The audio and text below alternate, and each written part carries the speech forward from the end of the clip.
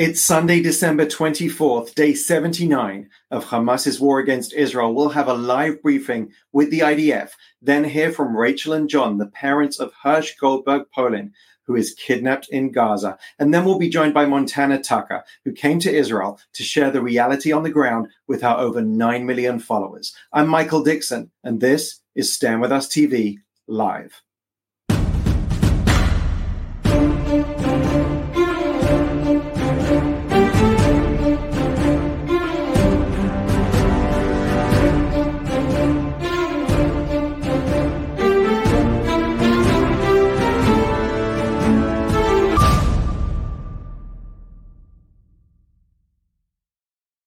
Shalom, we're live from Israel, and even at this tough time, or especially at this tough time, we wish a very Merry Christmas to our Christian brothers and sisters here in Israel and to those celebrating all over the world. There's a giant Christmas tree at the YMCA right next to the Stand With Us Education Center in King David Street here in Jerusalem. And it's worth remembering that the Jewish state is the safest and freest place in the region for Christians and those of all religions to practice and gather in prayer. Also located in our street is a kindergarten for Muslim, Christian, and Arab preschoolers and Jewish preschoolers as well.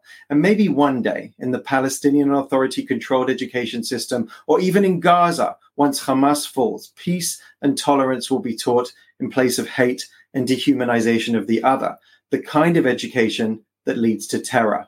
Now, wouldn't that be a miracle for the holiday season?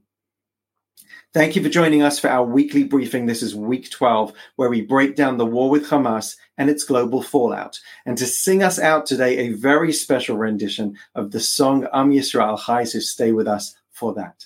We're streaming live to Stand With Us Facebook, Instagram, X, LinkedIn, and YouTube. And you can listen to this and all previous briefings as a podcast on Apple Podcasts, Spotify, or wherever you get your podcasts. For daily updates from us, you can go to WhatsApp, tap on Updates, and search for Stand With Us to subscribe. In a moment, we'll head to Tel Aviv for a briefing with the IDF spokesperson. But first, a roundup on the last week of Israel at war. As part of the ground operation against Hamas, IDF troops have killed over 8,000 Hamas terrorists and arrested over 200 in the past week. Freed hostage 17-year-old Mia Lemberg performed a duet with Israeli singer Aviv Geffen. Israeli doctors confirmed that many of the 30 released female hostages were sexually abused while held captive in Gaza. 129 Israelis still remain in Hamas captivity in Gaza, with no deal currently on the table for negotiations. And Jerry Seinfeld, Michael Rappaport, Deborah Messing, Brett Gelman, and Montana Tucker were among celebrities in Israel this week to bear witness to Hamas atrocities, to give support to Israeli troops and the Israeli people. And Montana will be joining us a little later to tell us about her visit. Let's get the latest now. Joining us live once again is the IDF International Spokesperson, Lieutenant Colonel Jonathan Conricus. Good to have you with us, Lieutenant Colonel. Thank you for being with us once again. Thank you, Michael, for having me. And as we come on air, we're hearing about a new large Hamas tunnel network in Jabalia in northern Gaza, where the bodies of 5 hostages were found. What can you tell us? It is indeed new. It no longer exists because we dismantled it. Our troops from a reserve brigade, actually, men who left their families behind, many of them married men with children and wives, left everything behind and have been fighting in Gaza for the better part of 79 days of this war now. And they discovered, this brigade, 551, they discovered this very elaborate, something that we have not seen before in terms of size and complexity and the level of fit and finish and how interconnected this tunnel system is. It is something that we have not seen yet. We've seen under the Shifa hospital some very big tunnels, and we've seen it in other locations, the so-called elite quarter in Rimal and other locations in Gaza. This one is the biggest and most elaborate network with staying quarters, with many restrooms, with showers, with many facilities to produce weapons, of course, with electricity, with air supply, with water, ventilation, technology, loaded with everything. And sadly, our troops, as they fought their way in to this tunnel and uncovered everything based on very accurate intelligence and a lot of hard work on the ground, were able to discover and repatriate the bodies of 5 Israeli hostages that have since then been taken back to Israel and have been reunited with their families. And this is what we've exposed today. This is further proof, unequivocal proof, that Hamas uses the access to tunnels, to mosques and hospitals and schools. All of that was seen in this specific tunnel. And it again shows the level of inhumanity of Hamas when they abuse all of these sensitive humanitarian facilities and endanger the population of Gaza. Our troops uncovered it, and we continue to uncover the rest of Hamas infrastructure in northern Gaza. And of course, we're operating in southern Gaza with tremendous force as we're speaking. And we can only imagine how much money is spent on that tunnel network. The IDF released the names of 14 soldiers killed in action over the weekend. Each one, of course, is a truly devastating loss, and our hearts go out to their families.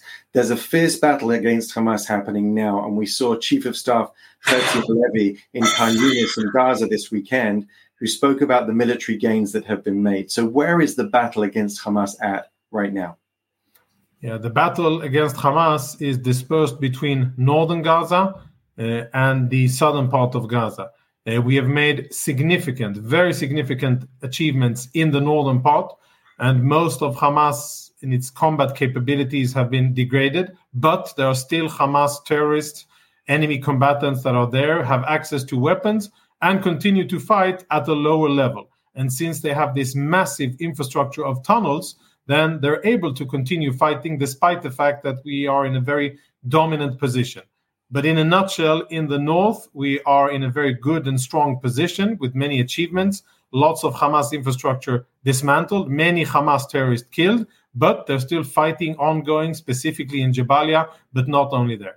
We have now shifted our focus to the south, where our elite 98 division, paratroopers and special forces, are hammering Hamas as we speak, fighting underground and above ground, and making them pay a very heavy price, a much heavier price than we have been forced to pay. But of course, each and every Israeli soldier that sadly is killed or wounded in combat is a terrible loss. We are deploying lots of fire measures, precise fire, in order to mitigate the threats to our soldiers. And we will continue to work and to fight in southern Gaza. And we will expand operations. This isn't the end of where we're going to fight in southern Gaza. And until we achieve all of the aims, return of the hostages, dismantling of Hamas and its military capabilities, and of course to stop any future capacity of Hamas to rearm itself and to threaten Israeli civilians. And we've seen further discoveries by the IDF in Gaza, including a weapons compound where explosive belts that were adapted for children were found. Can you tell us more?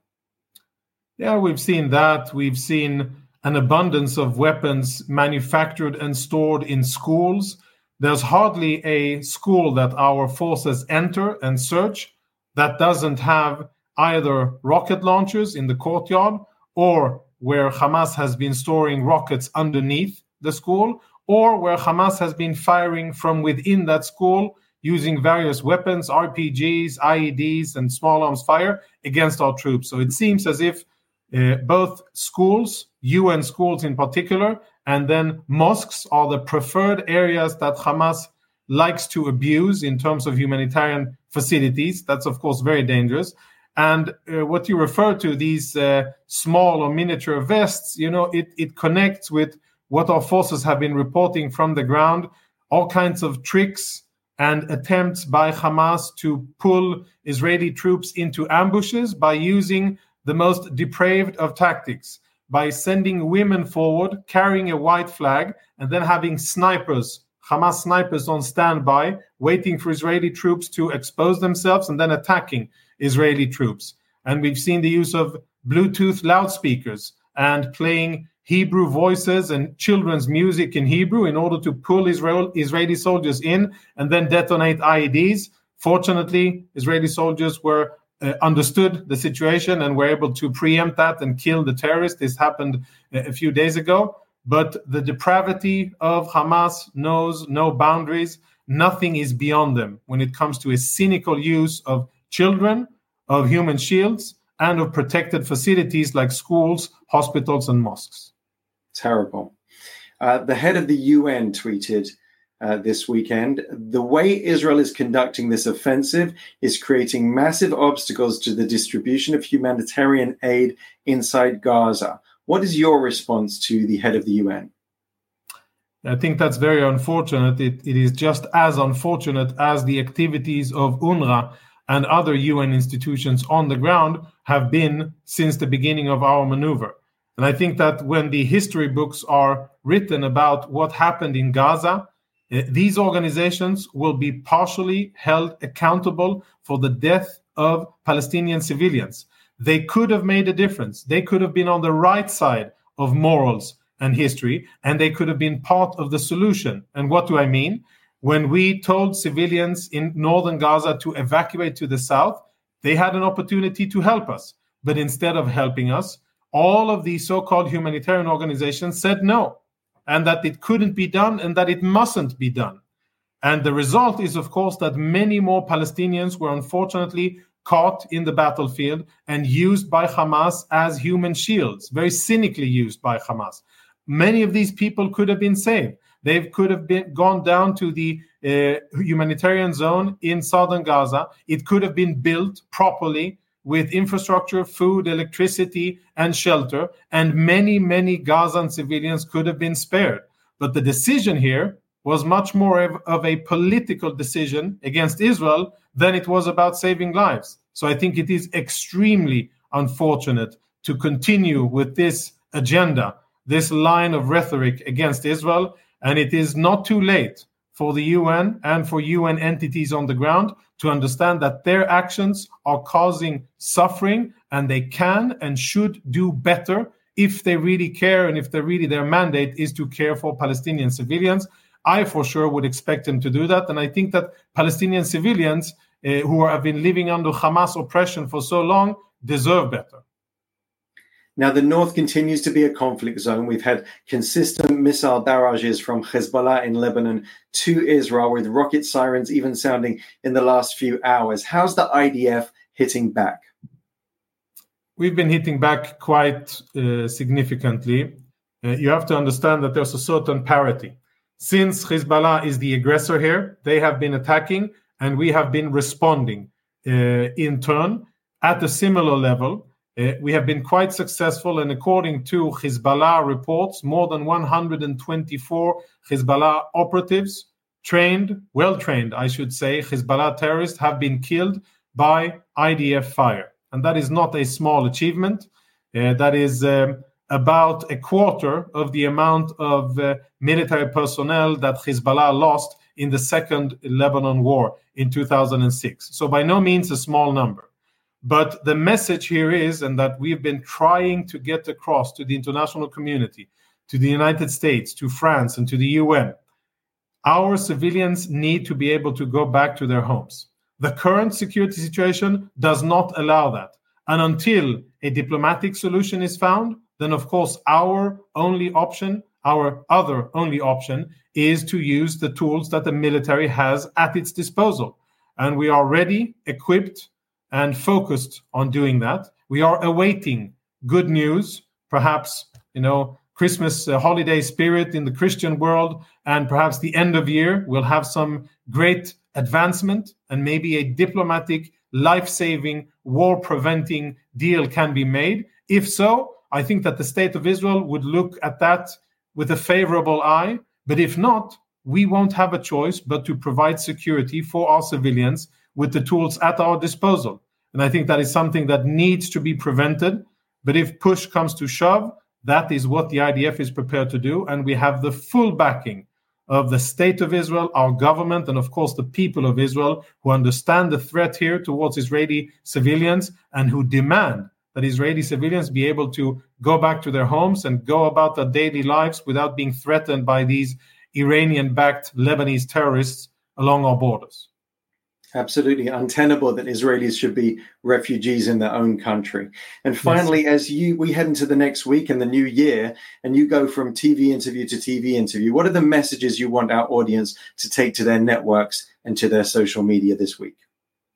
You know, we finally exposed that we have killed almost 8,000 Hamas combatants. So trained fighters, some of them terrorists who are trying to kill civilians, others just combatants. We have killed, according to our estimate, which is based on quite a lot of different sources and cross-referencing and compiling those sources. It's not a, should we say, number that is definite and total and will not change. It will change, and it's not, how should we call it, forensic. But at the end of the day, this is our estimate, and that is a lot of terrorists that we have killed, including on the 7th of October and also inside Gaza. And I would like to poke a very big hole through that very vicious and untrue theory that is being thrown at Israel, that we target indiscriminately and that we do not care about civilian casualties. We do. We focus our fire on the enemy, and we go to great lengths in order to prevent humanitarian situations that are difficult and, of course, hurting civilians. We don't want that because it serves no purpose, and our enemies use that, leverage that against us. So we are aware of that, and we try our best, and I think that we are doing a very good job in a tremendously complex situation. I think this needs to be recognized. I don't think that any military, and this has been said by American experts, has faced a challenge as severe and complex that we are facing. Not Mosul, not Deir Azur, not Raqqa, and not places in the Sahel or in the Horn of Africa. Nowhere where Western forces have fought against jihadi terrorists has been more complex than what we are facing in Gaza. And of course, the most complex and important part is the fact that our civilians are only a few kilometers away. And that makes it a totally different situation. So at the end of the day, we are doing our best not to kill civilians and to kill enemy combatants. We are going to finish this war by dismantling Hamas, and we will do so while respecting humanitarian law, while minimizing civilian casualties, and doing our best to continue to enhance the flow of humanitarian goods for the civilian population in Gaza. Very important points to make, and we wish every success to the men and women of the IDF. Lieutenant Colonel Jonathan Conricus, thank you very much for joining us once again. Thank you for having me, Michael. And if you enjoy our live shows and want to be kept up to speed with all that's happening in Israel, be sure to click the subscribe button on YouTube. Now, as you know, at the Nova Music Festival on October the 7th, 364 people were killed with countless others injured. Many young people were also kidnapped that day. There are currently 129 people still being held hostage by Hamas in Gaza for the last 79 days. Each one of them is a human with a life and a story, and every one of them deserves freedom immediately.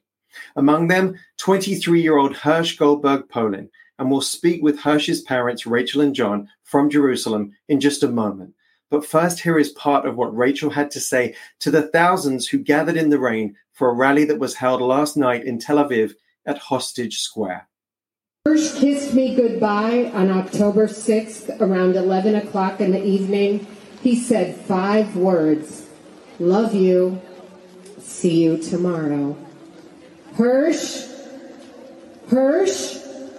if you can hear me now, after 78 days, I want to see you tomorrow. I love you, my sweet boy.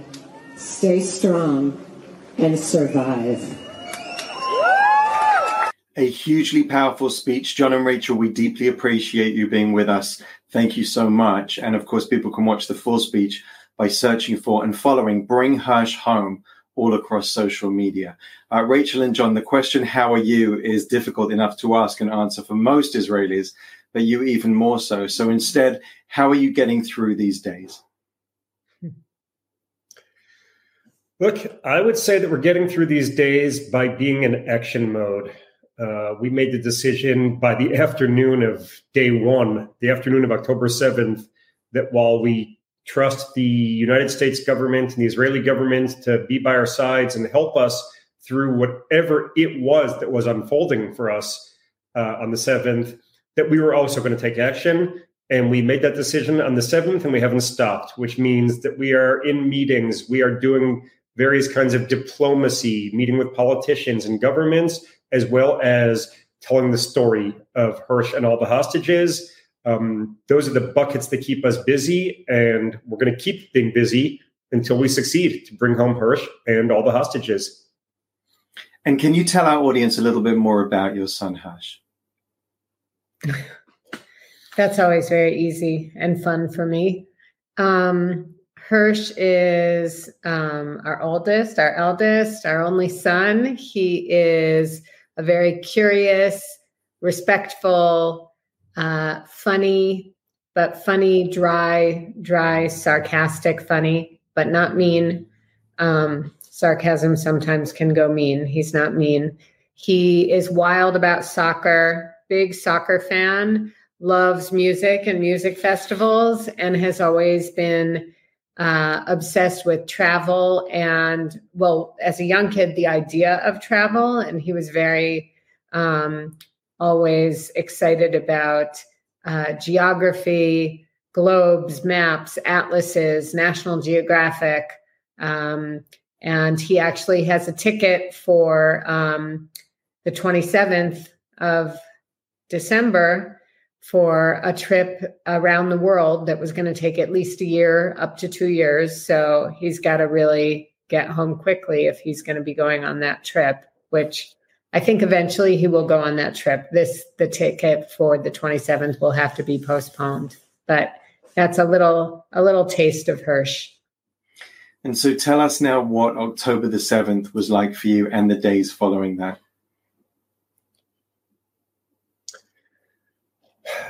We, like the rest of the country, went into the mode in the morning when we started hearing sirens going off of chaos and not knowing what was coming. Obviously, Rachel and our girls were home.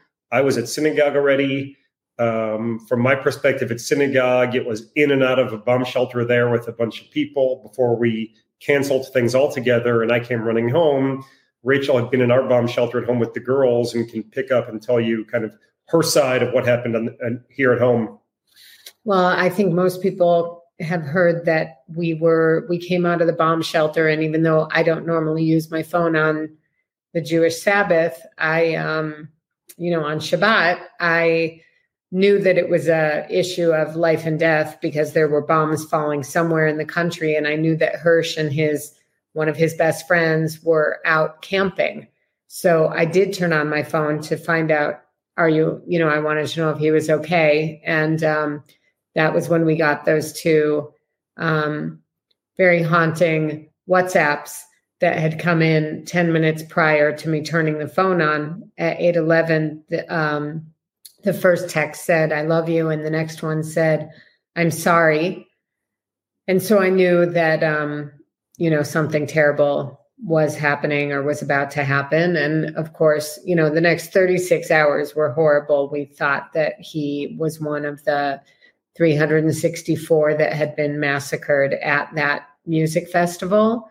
And we had a crazy experience of finding a picture of him in a bomb shelter that then led to us finding out that he had been kidnapped. And the crazy part was that we were so relieved to find out that he was kidnapped because it meant he wasn't dead at the music festival, just laying in the field.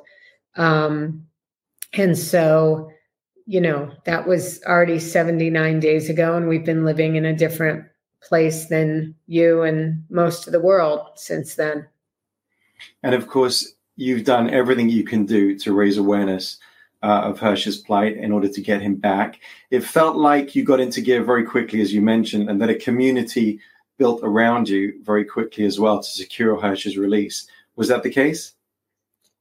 Indeed. I mean, by the afternoon of October 7th, we already had maybe, I think it was 15 people here. And this became a command center. And everyone used the expertise that they had to help. And so we were the first ones to really put together what had happened in that specific bomb shelter. We knew information before many other people knew information about the details of what happened in that particular one. And, we had people going to hospitals in those first 36 hours, going through dead bodies, trying to identify if Hirsch was among the unidentified bodies. We had, people who were dealing with the American government side, because one of the first phone calls I made was to the U.S. Embassy to say that an American citizen was at the music festival and was missing. We were just, and continue to just do anything and everything we possibly can, turn over every single stone we can possibly turn over, and do anything that will help save his life and the life of the other hostages. And in doing so, you've met with very prominent people, Elon Musk, President Biden, the Pope. Can you tell us about those meetings and what is your message? What has your message been at those meetings? I mean, those meetings have all been interesting for different reasons, but the message has always been the same, that the hostage situation is a global humanitarian issue and should be dealt with as such, and that we conflate it with anything else is a grave injustice, and mistake, because you're dealing with people from nations all over the world with a now 84-year age range. You have Christians, Jews, Muslims, Hindus, and Buddhists who are still there. And this should be something that the whole entire world is saying is not acceptable. And I think if these hostages, if this constellation of human beings was being held anywhere else on earth, being held in Texas, the whole entire world would be in Texas trying to save these people. Yeah, and I'm minded of previous campaigns for hostages, bring back our girls, bring back our boys, and the outcries and the prominent people and the celebrities that lend their voice to those. Those voices seem to be absent in this situation, don't they? Oh, indeed. Yeah, I think that we have a lot of people today who are fearful of being canceled, and people who, as Rachel said, conflate the issue of the hostages with this ongoing, unfortunate Israeli-Arab, Israeli-Palestinian, Israeli-Hamas conflict. And those events are related and clearly, but they're different events. And the world isn't seeing it as a different event. And as such, you have a lot of people who are afraid that if they speak out on something universal, like we are not okay with hostages being held, that they will be canceled. And there's a lot of fear.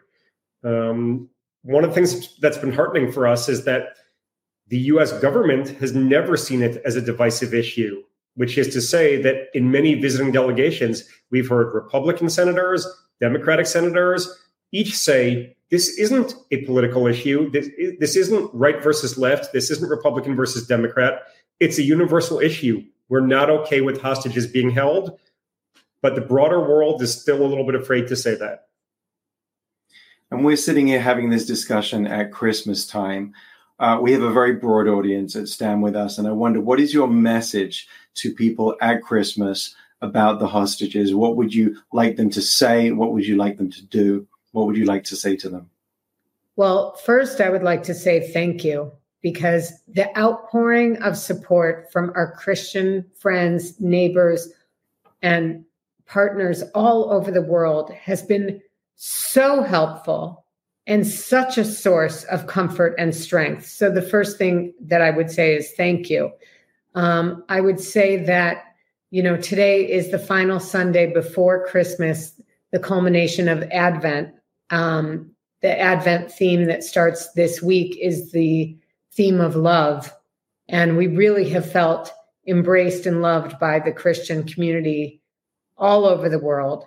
And I wish back to you the love that you have demonstrated and shown us, and the prayers and love that you're sending to Hirsch and to all the hostages is a beautiful demonstration of humanitarianism that's been really wonderful. I also hope that at Christmas, even just acknowledging you should have a beautiful, wonderful Christmas with your family. I think someone sent me a picture earlier last week of her Christmas tree with a bring them home ornament that you can order from Shutterfly.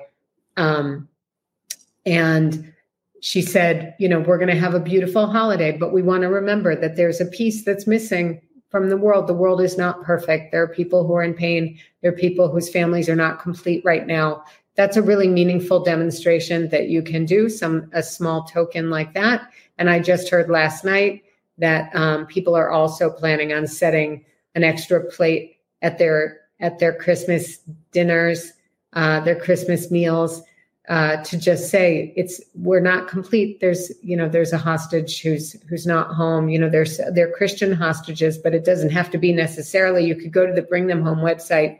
You can print out the picture of someone, choose anyone to just be with your family as a symbol that you recognize that it's not a complete world at this time. And we'll post a link to the website, and we hope as many people as possible will be continually active in raising their voice to bring Hirsch and all of the hostages home. We pray with you that this is the week that Hirsch comes home. And I know that so many eagerly await that moment as if it was their own son too. And I hope that you draw some strength from that. Rachel and John, thank you so much for taking the time to be with us. Thank you. Thank you so much, Michael. Now, Montana Tucker is best known to her over 9 million TikTok followers for her extensive dance routines, for her singing, and for her creativity. But as Israel was at war, she took a flight, and in doing so brought her audience closer to the stories of the October 7th victims like no one. And after that text, I had no response from David. And I heard,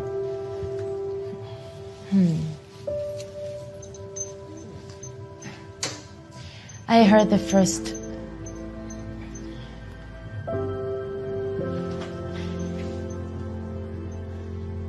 It's okay. I heard them getting inside the container, and the first one of them screaming Allahu Akbar. And he shot directly to David because I heard him trying to breathe. And I touched my sled, and I squeezed even more. And after that squeeze, I felt, I don't know how to describe it. It's like you feel it all over your body and the brain. You feel it everywhere. That gunshot, I don't know where to put like the pain from the bullet or the pain from understanding that the love of my life is no longer with me. Powerful testimony, and you can watch the full video on Montana's social media accounts. And Montana Tucker joins us now live from Los Angeles. Thank you so much for being with us today, Montana. Thank you so much for having me, Michael. And we've seen you be so active in educating your audience since October 7th, but why was it so important to you to come to Israel during the war?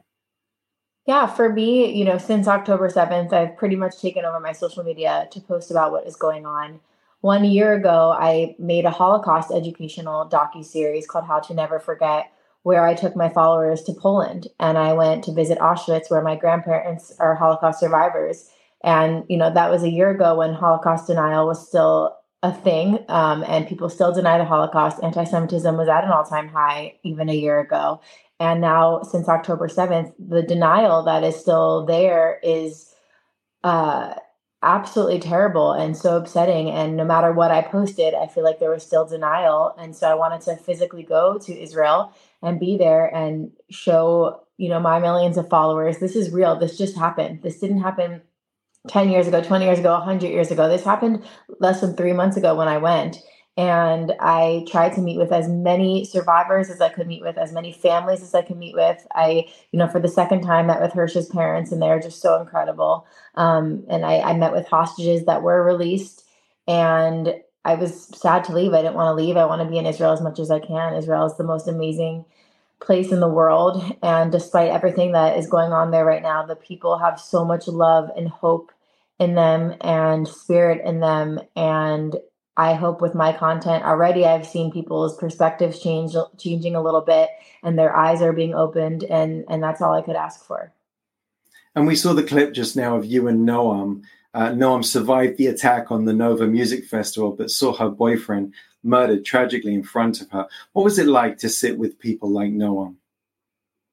Noam, it's actually amazing because we ended up becoming friends, and now we talk on WhatsApp ever since then. And she's the perfect example of the Israel spirit, I would say. The spirit that she has in her after experiencing what she's experienced, it's something that I can't even imagine. And I feel like any of us that are here can't really imagine. But she has so much spirit and love inside of her, and we really, really connected in a really beautiful way. And she was super vulnerable with me.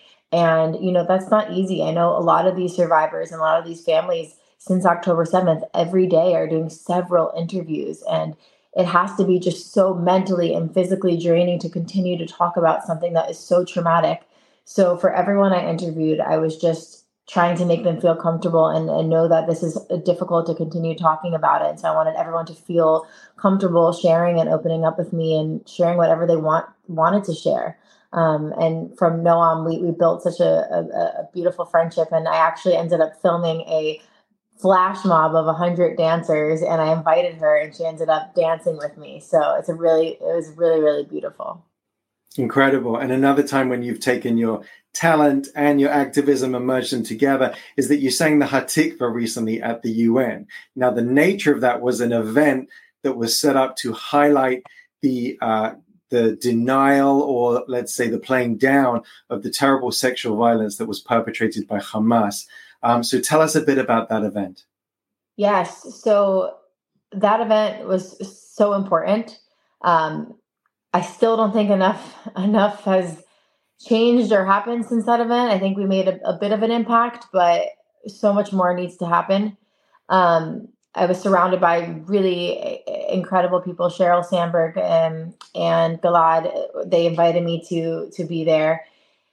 And just hearing, direct testimonies from Zaka. I think Zaka is the work that they do.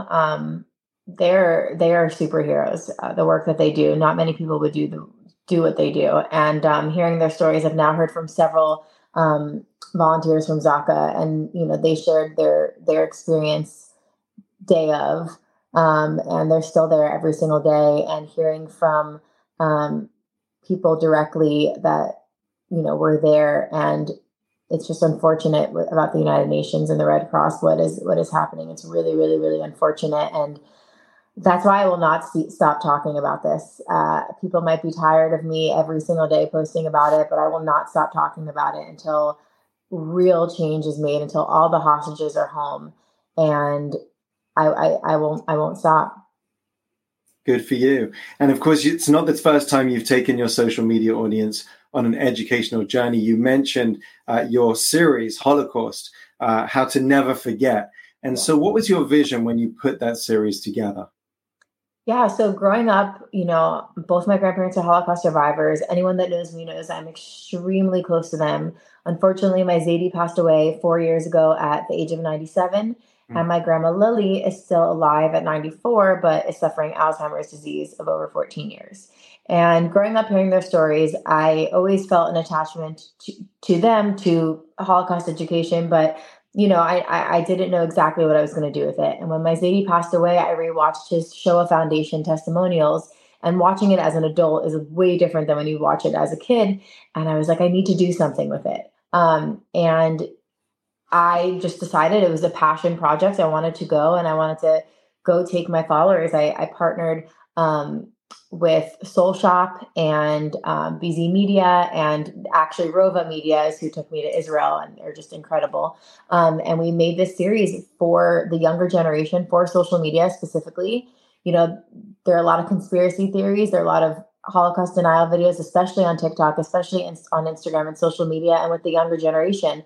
And people followed me just for my dance videos and for my singing videos and to see me happy and dance. They weren't following me for Holocaust education or combating anti-Semitism or anything serious of that matter. And so it was a big risk that I took, but I knew I had to do it. There wasn't even a question for me.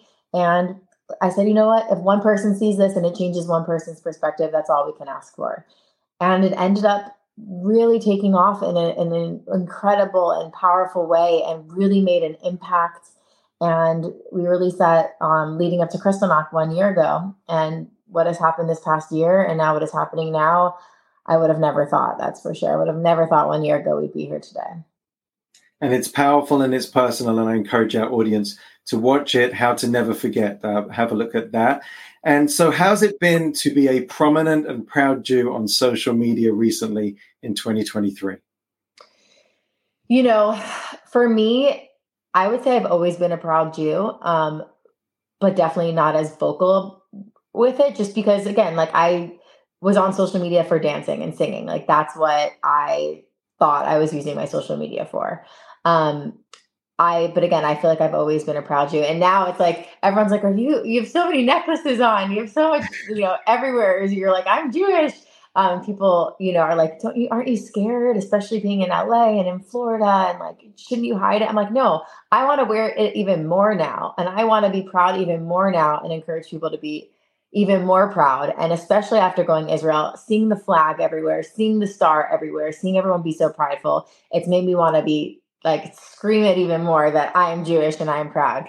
But it's definitely hard on social media. I mean, since October 7th, the first 2 weeks, I lost 50,000 followers. And that was only the first 2 weeks. So like I haven't checked since. The death threats are every single day. And it's crazy that people have so much hate inside of them. I think people have always had this hate.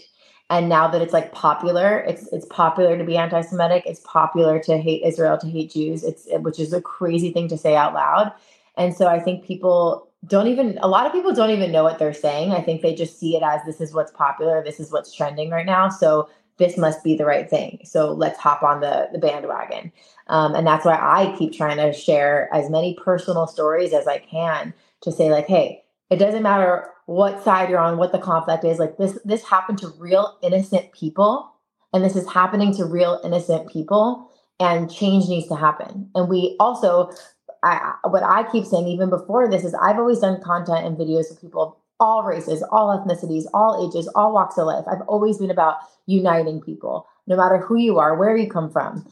And I wish, my wish is that people, instead of there's so much separation, I wish that we could all unite and the world would be such a better place and more powerful place and more beautiful place if we can set aside our differences and come together for humanity, for just what's right and what needs to happen. It's not about what religion you are, what race you are, it's about humanity.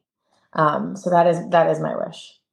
Well said. And you mentioned the people who've had their eyes open, the people who've approached you positively. So what's your message to influential celebrities like you who may care but have not spoken out yet for one reason or another?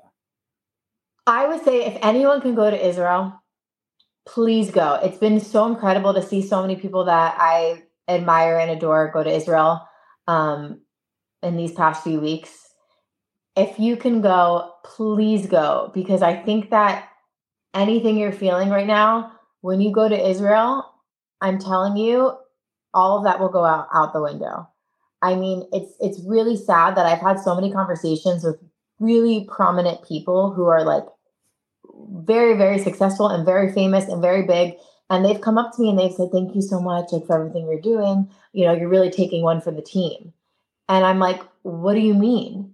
And they are not posting because they don't want to lose everything they've built and risk their careers and offend anyone and all these things that they're saying. And I'm like, do you hear how crazy that sounds?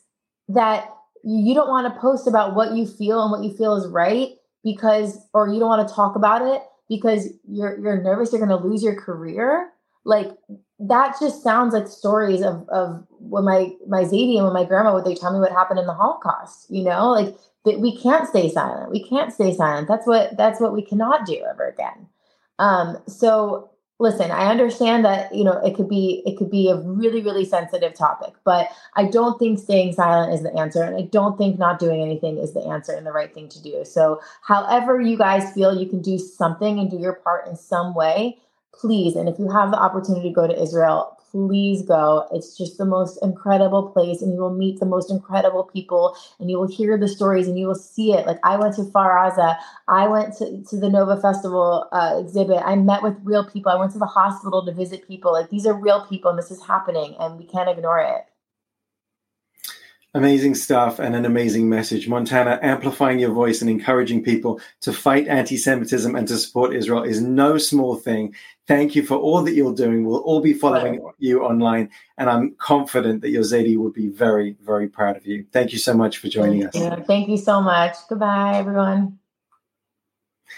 And before we go, a new version of the song Am Yisrael Chai has become the unofficial theme of the unity of Israelis and all who stand with them. Well, here's that very special rendition of that tune sung by children, school children in Australia.